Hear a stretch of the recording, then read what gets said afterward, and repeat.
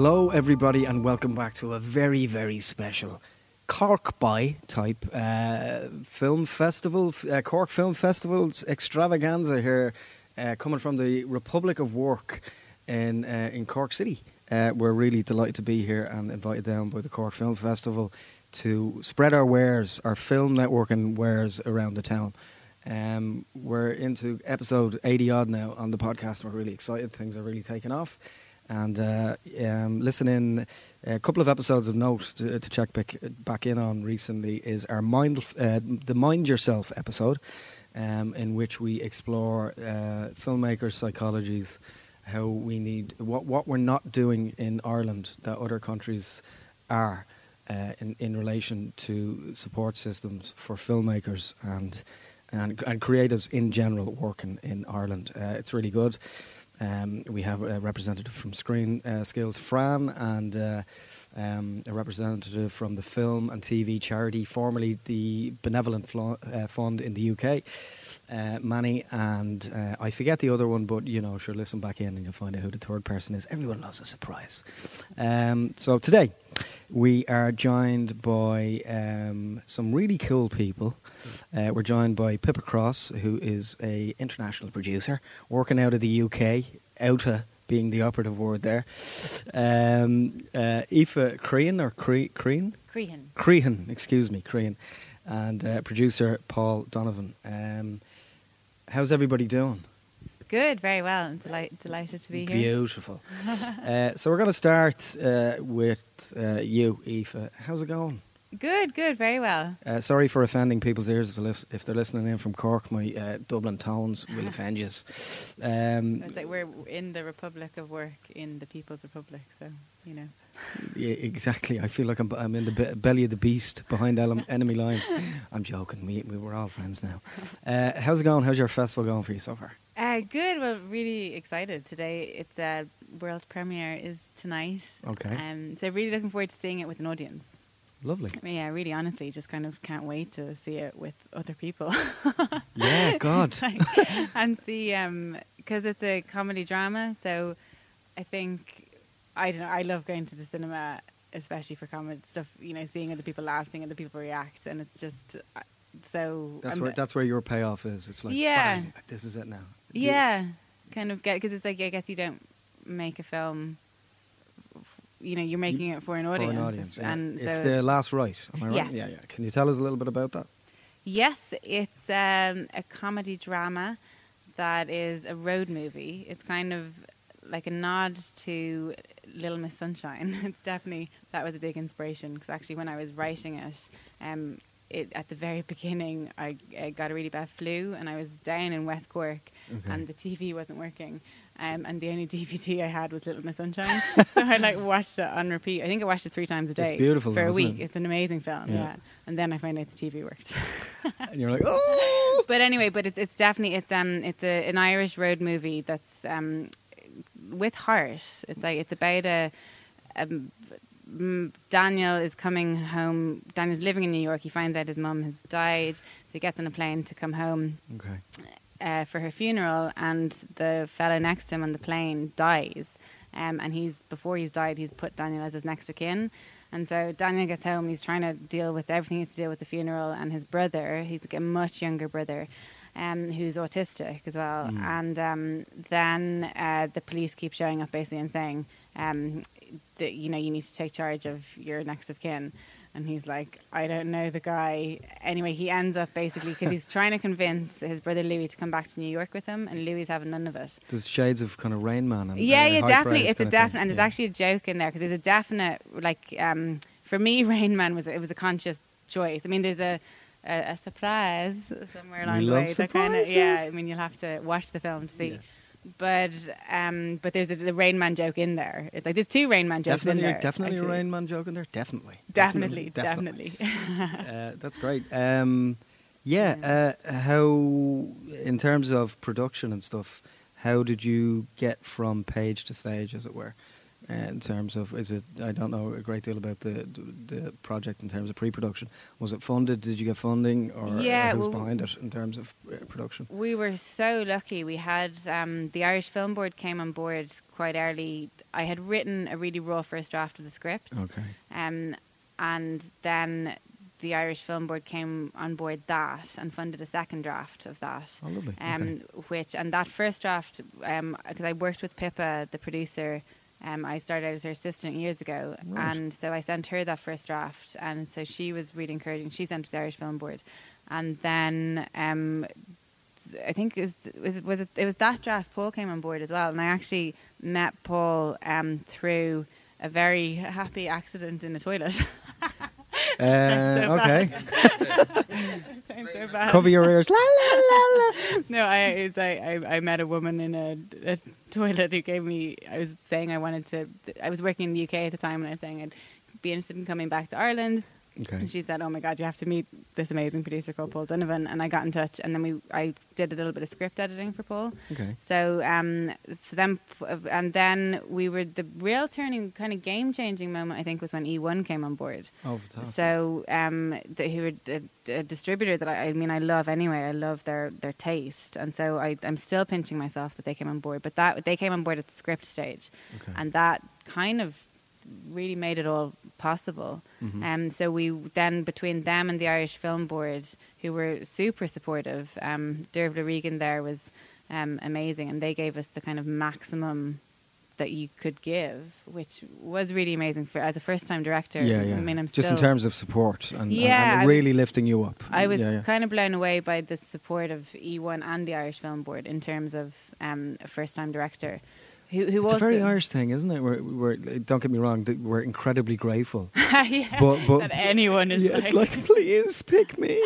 That apologetic post-colonial thing, it's like creeping around doors when we're invited to house parties. Well, is it okay if I come in? But it's great. It's wonderful. Yeah, I'm so happy to be here. Yeah. So in terms of casting, how did that come about? Did you get everyone you were looking for? That type of thing? Yeah, we're really lucky with the casting in terms of, because E1 were on board, we had to get a certain level of cast, okay. Or they wouldn't sign off on it, basically. Okay. And so before I think it was Pippa and Paul worked out anyway, was an E1 that if we could fill some of the smaller roles with great exciting names, mm-hmm. then we'd have freedom to kind of choose just the very right person for the main roles.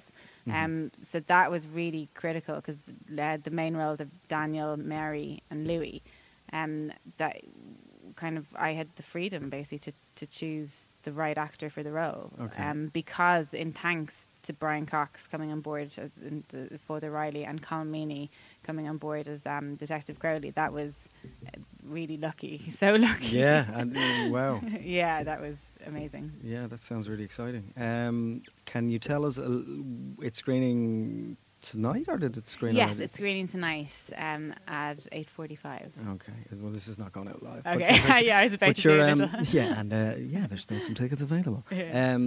Where potentially can people see it in the future? When and where? Well, it's out in cinemas on December 6th, Okay. all across Ireland. Oh, all I love across that. Ireland, Everywhere. yeah, north and south. Coming to a so theatre. please go. I think it's definitely one that is lovely to see in the cinema. Okay. Again, for the collective audience response, Mhm. because there's it's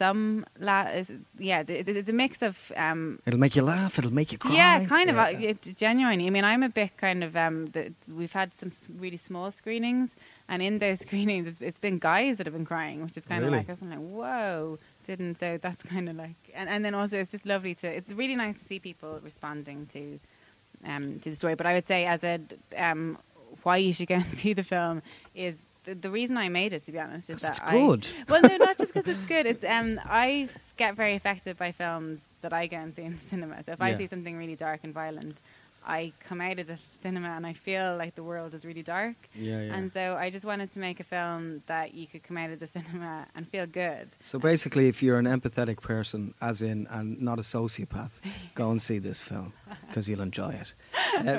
Can you tell us, just give us a brief, let's go way back.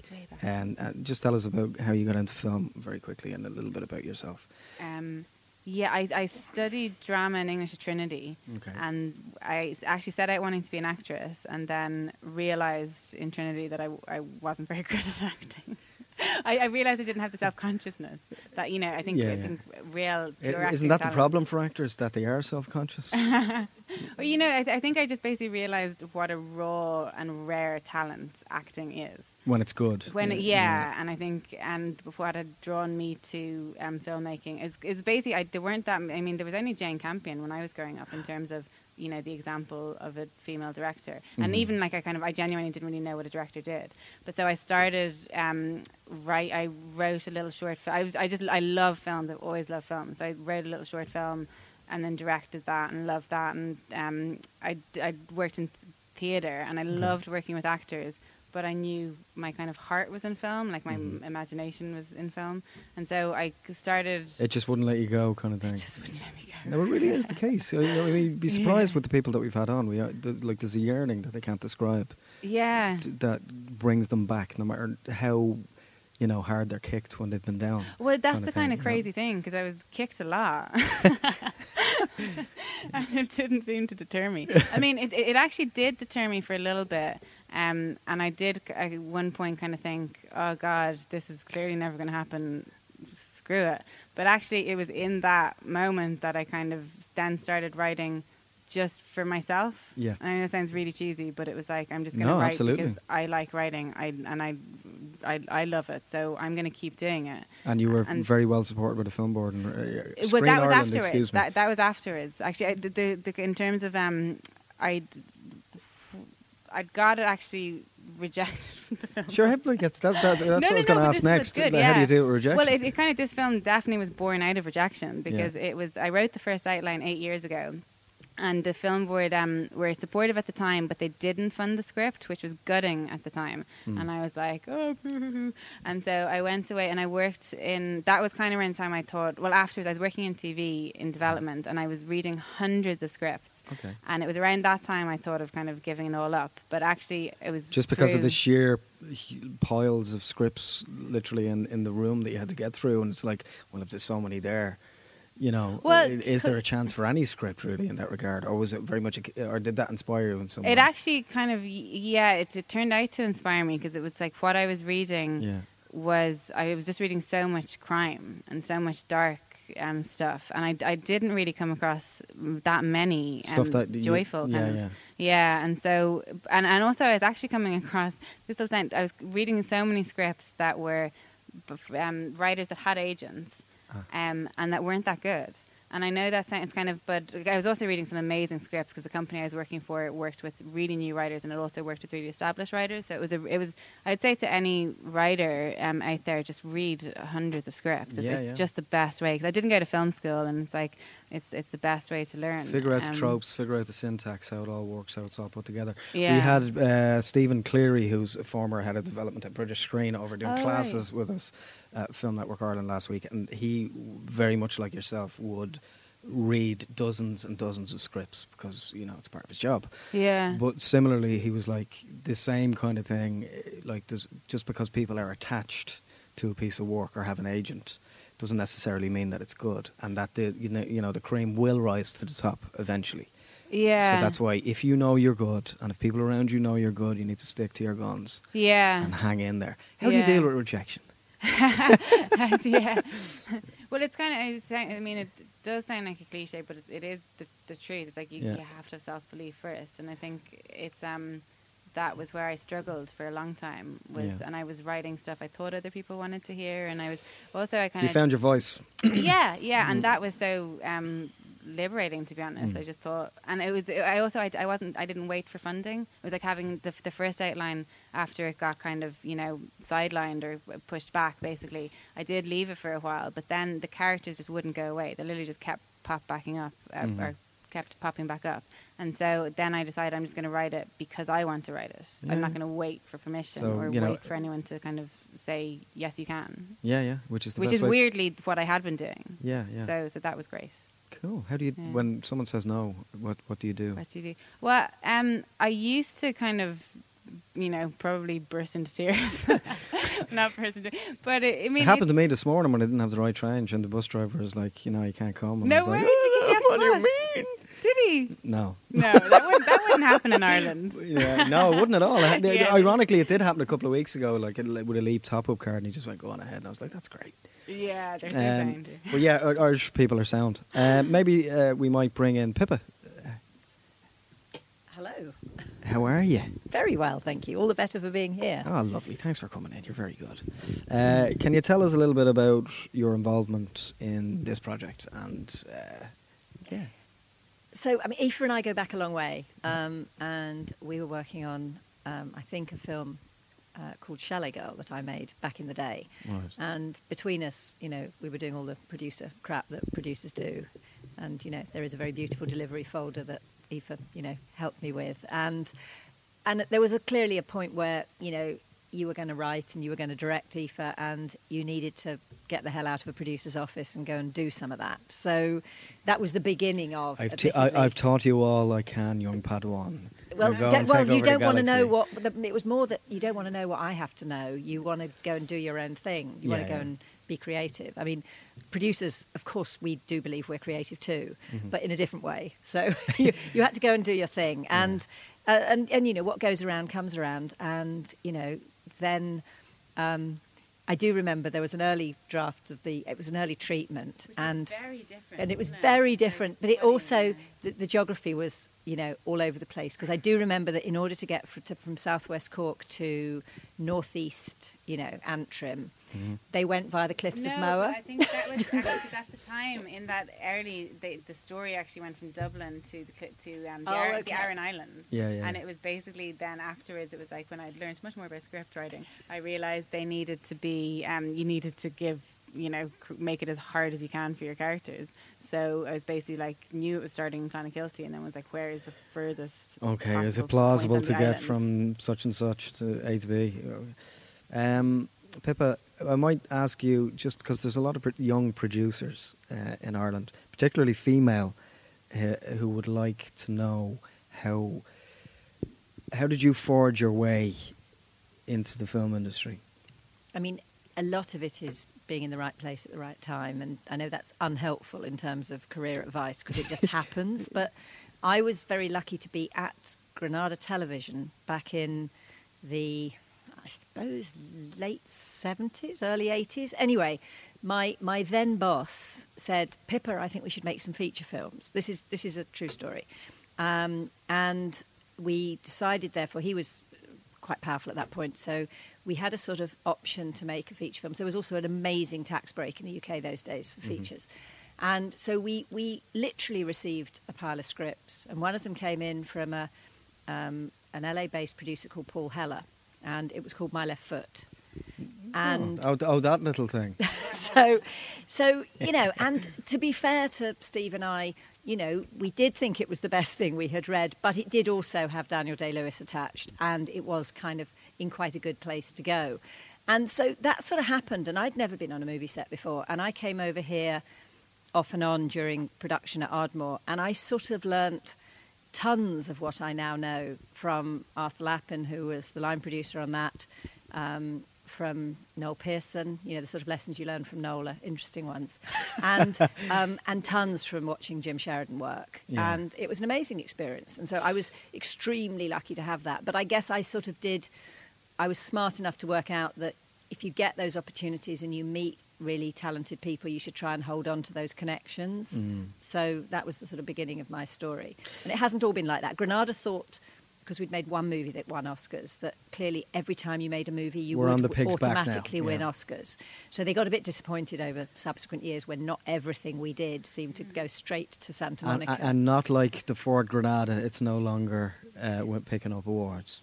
No. Yeah, well, that's a pity, but how hard is it to achieve that level of success for any company or any, No, I mean, it was amazing, but it's a long time ago now. So it's very nice to be back here, with another first-time filmmaker, as Jim was then. Exciting times, huh? Yeah. Can you tell us, do you have any tips, I suppose, for specifically for female creatives within the industry?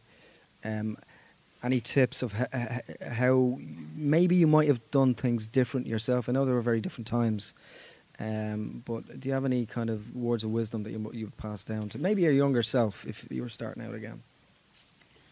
Oh, that's quite tough. I, to be honest, never really noticed. But then I think probably the TV business, which I largely was in, was always full of quite empowering women. There was an amazing woman called Andrea Wanfer who launched The Tube out of Newcastle. And, you know, she was like a mentor. People looked after each other. And I think that's still true. So I think the only thing that's probably changed is that everyone's talking about it now. And the funding potential has been sort of activated, if you like, because as women, we do want to see, you know, our own voices up there. You know, the notion that one is 51% of the population and something like 17% of the world's films, or less possibly, are directed by women is shocking. Yeah. So, you know, you've got to bring it on, and you've got to be allowed to make your mistakes, and you've just got to keep doing it. And so I think just go for it, really. Yeah. How do you deal with rejection? Because I'm sure because one common thing that comes up amongst all of our podcast guests is that no matter what level you're working to or level of success associated, it doesn't go away. No, all the time. I mean, the word no is the word you get all the time, to a point where you get quite sort of superstitious about, you know, I've had so many no's in the last few days, the next one's got to be good news. And then it usually isn't. I mean, honestly. Then the next one. Particularly in funding and actors, probably. And actually directors at some level. I mean, because, you know, you need to have your talent, and you've got to go after them, and they're all very busy.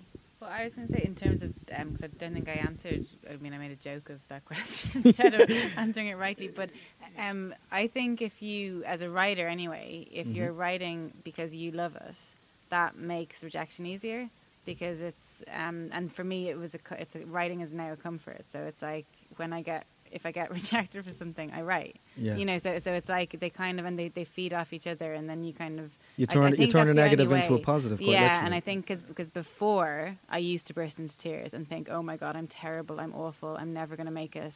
Yeah. And whereas that's silly and will never get you anywhere. It's obviously very natural, but I think the key is to realise why you're doing it, and if you realise you're doing it for yourself because you love doing it, then in a way nothing can touch you. Yeah, except the brutal world, except the outside world. It's true though. I mean, you're absolutely right, because if you really believe in it, then you know, if somebody's, you know, one door closes and you just go and look for another door that's open, and then that closes as well. But you keep at it and look for a revolving door. That would be good, wouldn't it? But if you just keep knocking on those doors and you believe in what you're going to do, and you're a little bit flexible, okay, that's not working in quite that way, so we need to be a bit more imaginative about it. Yeah. Be prepared to adapt and adjust, but just keep knocking. Yeah. And also, I think,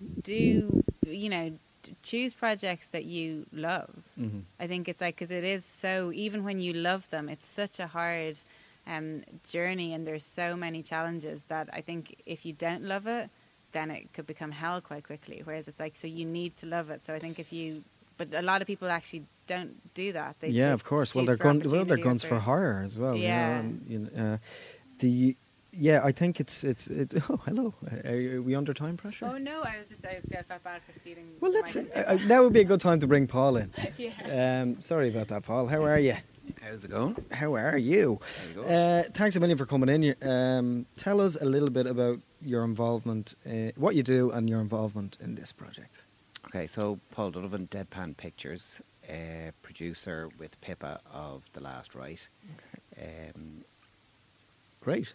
that's me in a nutshell. So listen, thanks for coming in. Yeah. So could you tell us kind of your role specifically on this, like what you for people who are producing or finding their way up the snakes, well, the ladder in this game is snakes and ladders. What you do, what specifically you've done on this project, and what you do. Well, the Aoife sent the script to me, I think it was 2015. Yeah. So, that's obviously 4 years between then and now. Yeah. And at the time, I loved the script when it arrived in. It was character-driven, comedy drama, really strong story, really well told. Yeah. And I kind of went, right, okay, feature film, this is going to be, I'm going into this with my eyes open. This is going to be a tough, long haul. Yeah. It's not easy to get a film financed out of Ireland. And this script was quite ambitious as well, in terms of budget and scale, and like the road movie element of the film. So it was always going to be an ambitious kind of project. And I knew the first thing that came into my head was, look, this would make for an Irish-UK co-production.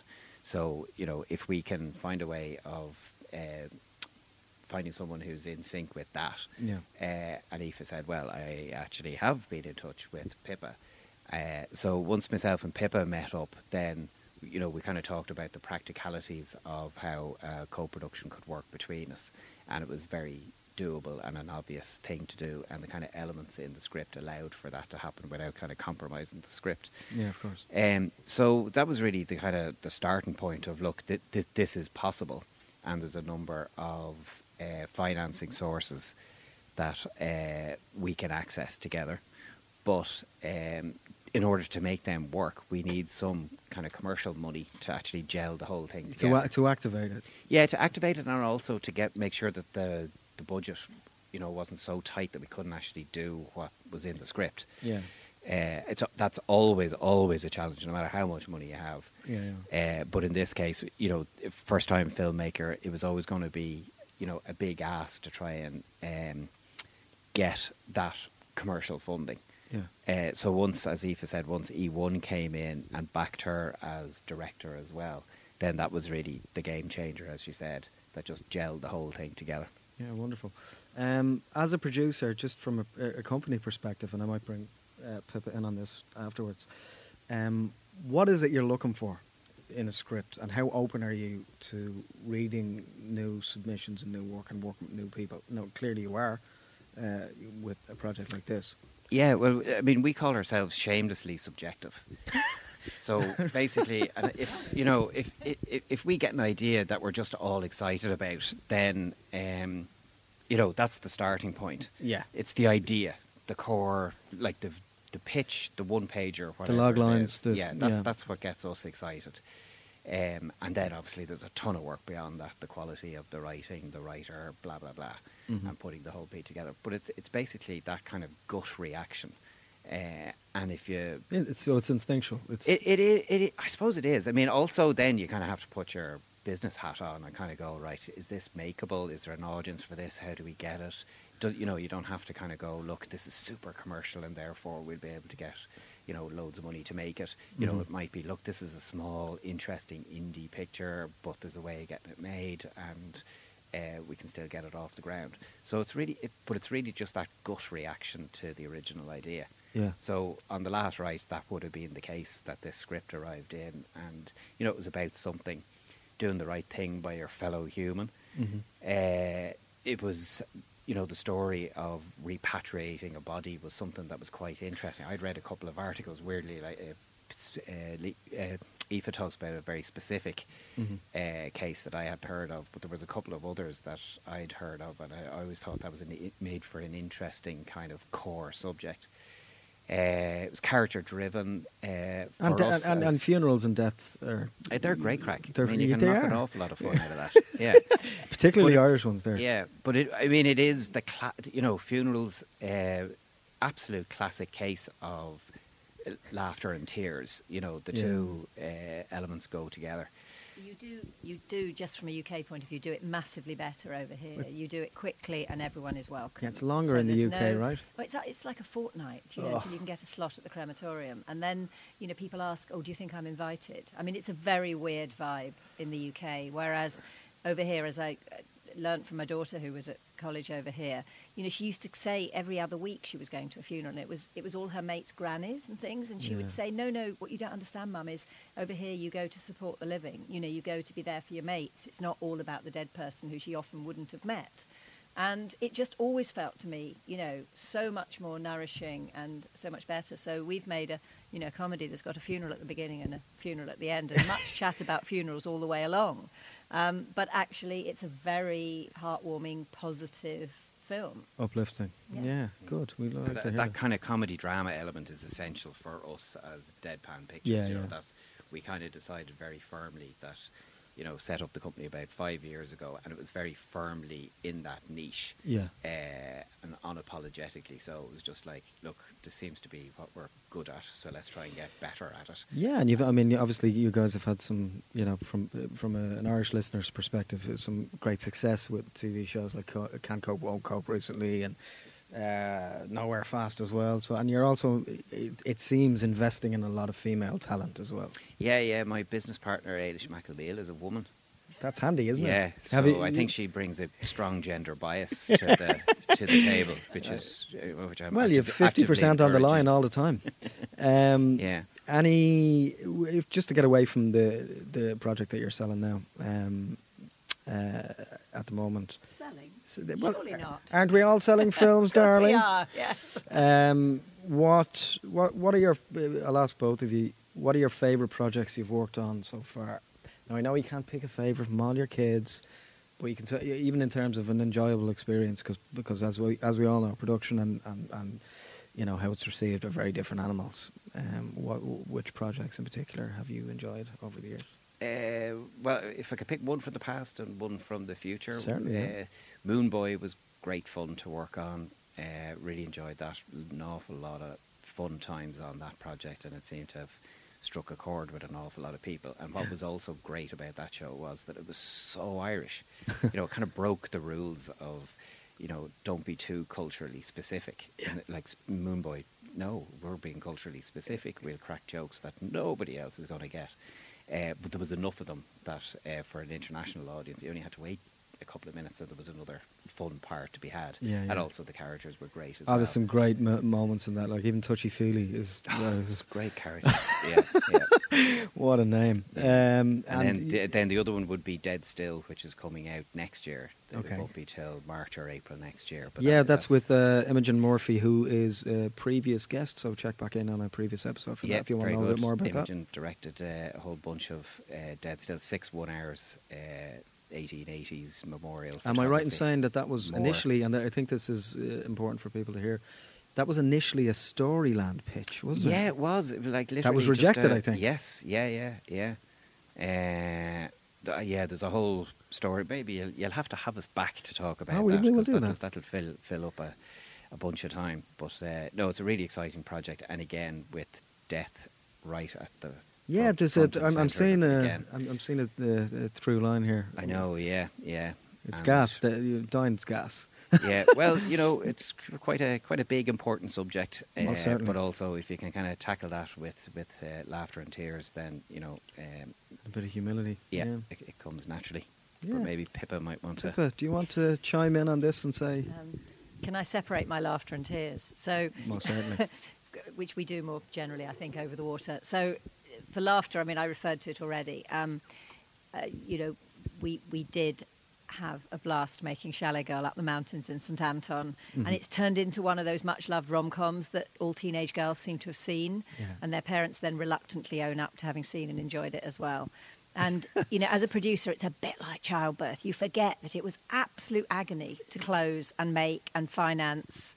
And you just look at everyone having fun on the slopes and you go, "Whoa, we had such a good time doing that film." But it was an altogether good experience and made me some relationships that I've kept going till this day. So that was great. That's the most important part, surely. And it is really important, yes. Going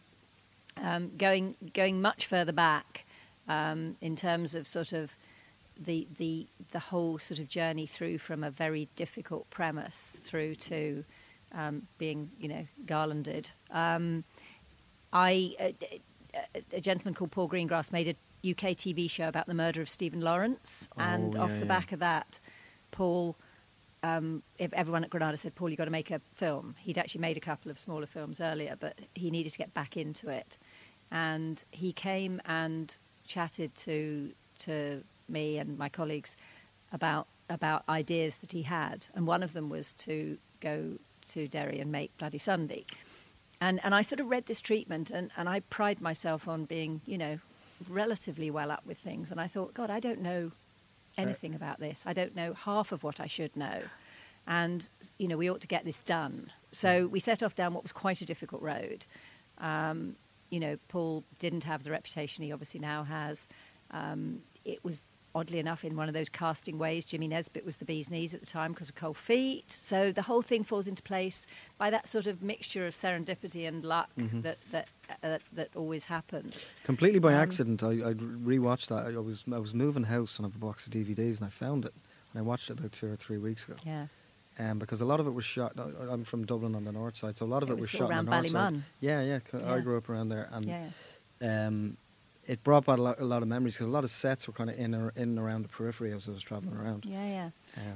No, I mean, the Rossville Flats obviously was no longer in Derry. And they'd modernised quite a lot as well. Right? And so, we came to Ballymun. That was 2002, was it? 2001? 2000, I think we made it. Came out in 2002 because that would have been...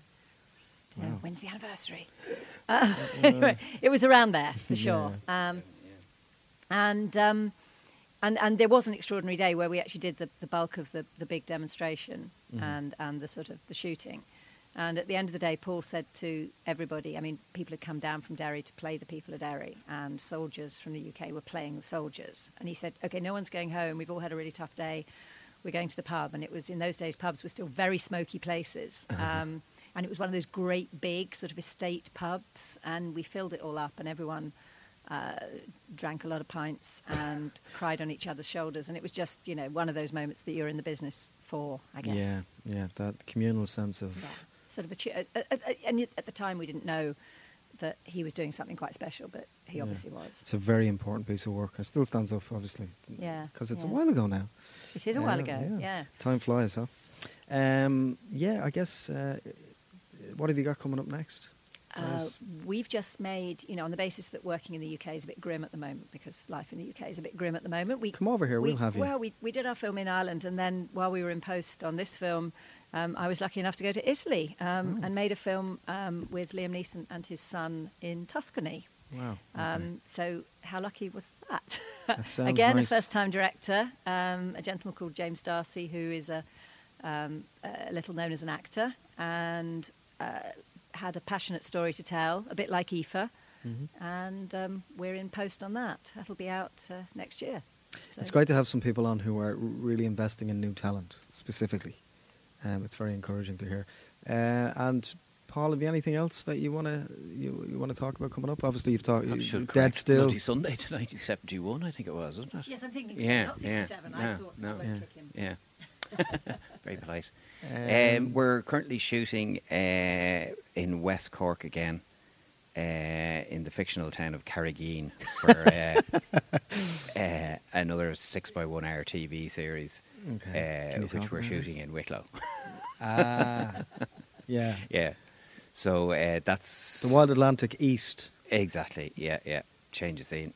But no, that's shooting at the moment, so that wraps next Friday, tomorrow week, and should be on air at some stage next year. Okay. Can you divulge what it's called? Oh, sorry, it's called The Southwesterlies. The Southwesterlies. Very good. Yeah. Okay, thanks very much for your time. You're very good for coming in. Thank you. I just want to just to wrap up, because I forgot to mention it at the start. It's been a week of kind of big losses for film and TV in terms of Gay Byrne passing away.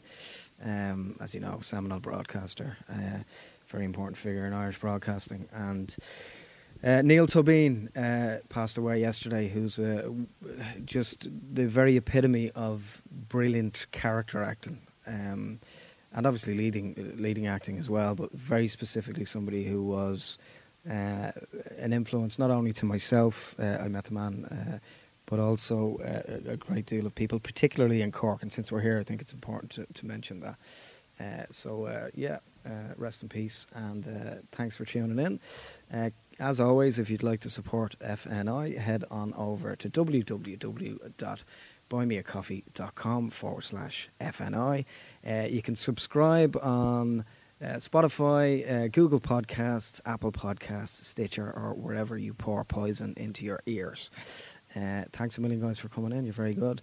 And thanks, as always, to our sponsors of the podcast, Wildcard Distribution, who go above and beyond supporting not only this podcast, but everything we do at Film Network Ireland. Very good. Thanks for having us. Thank you.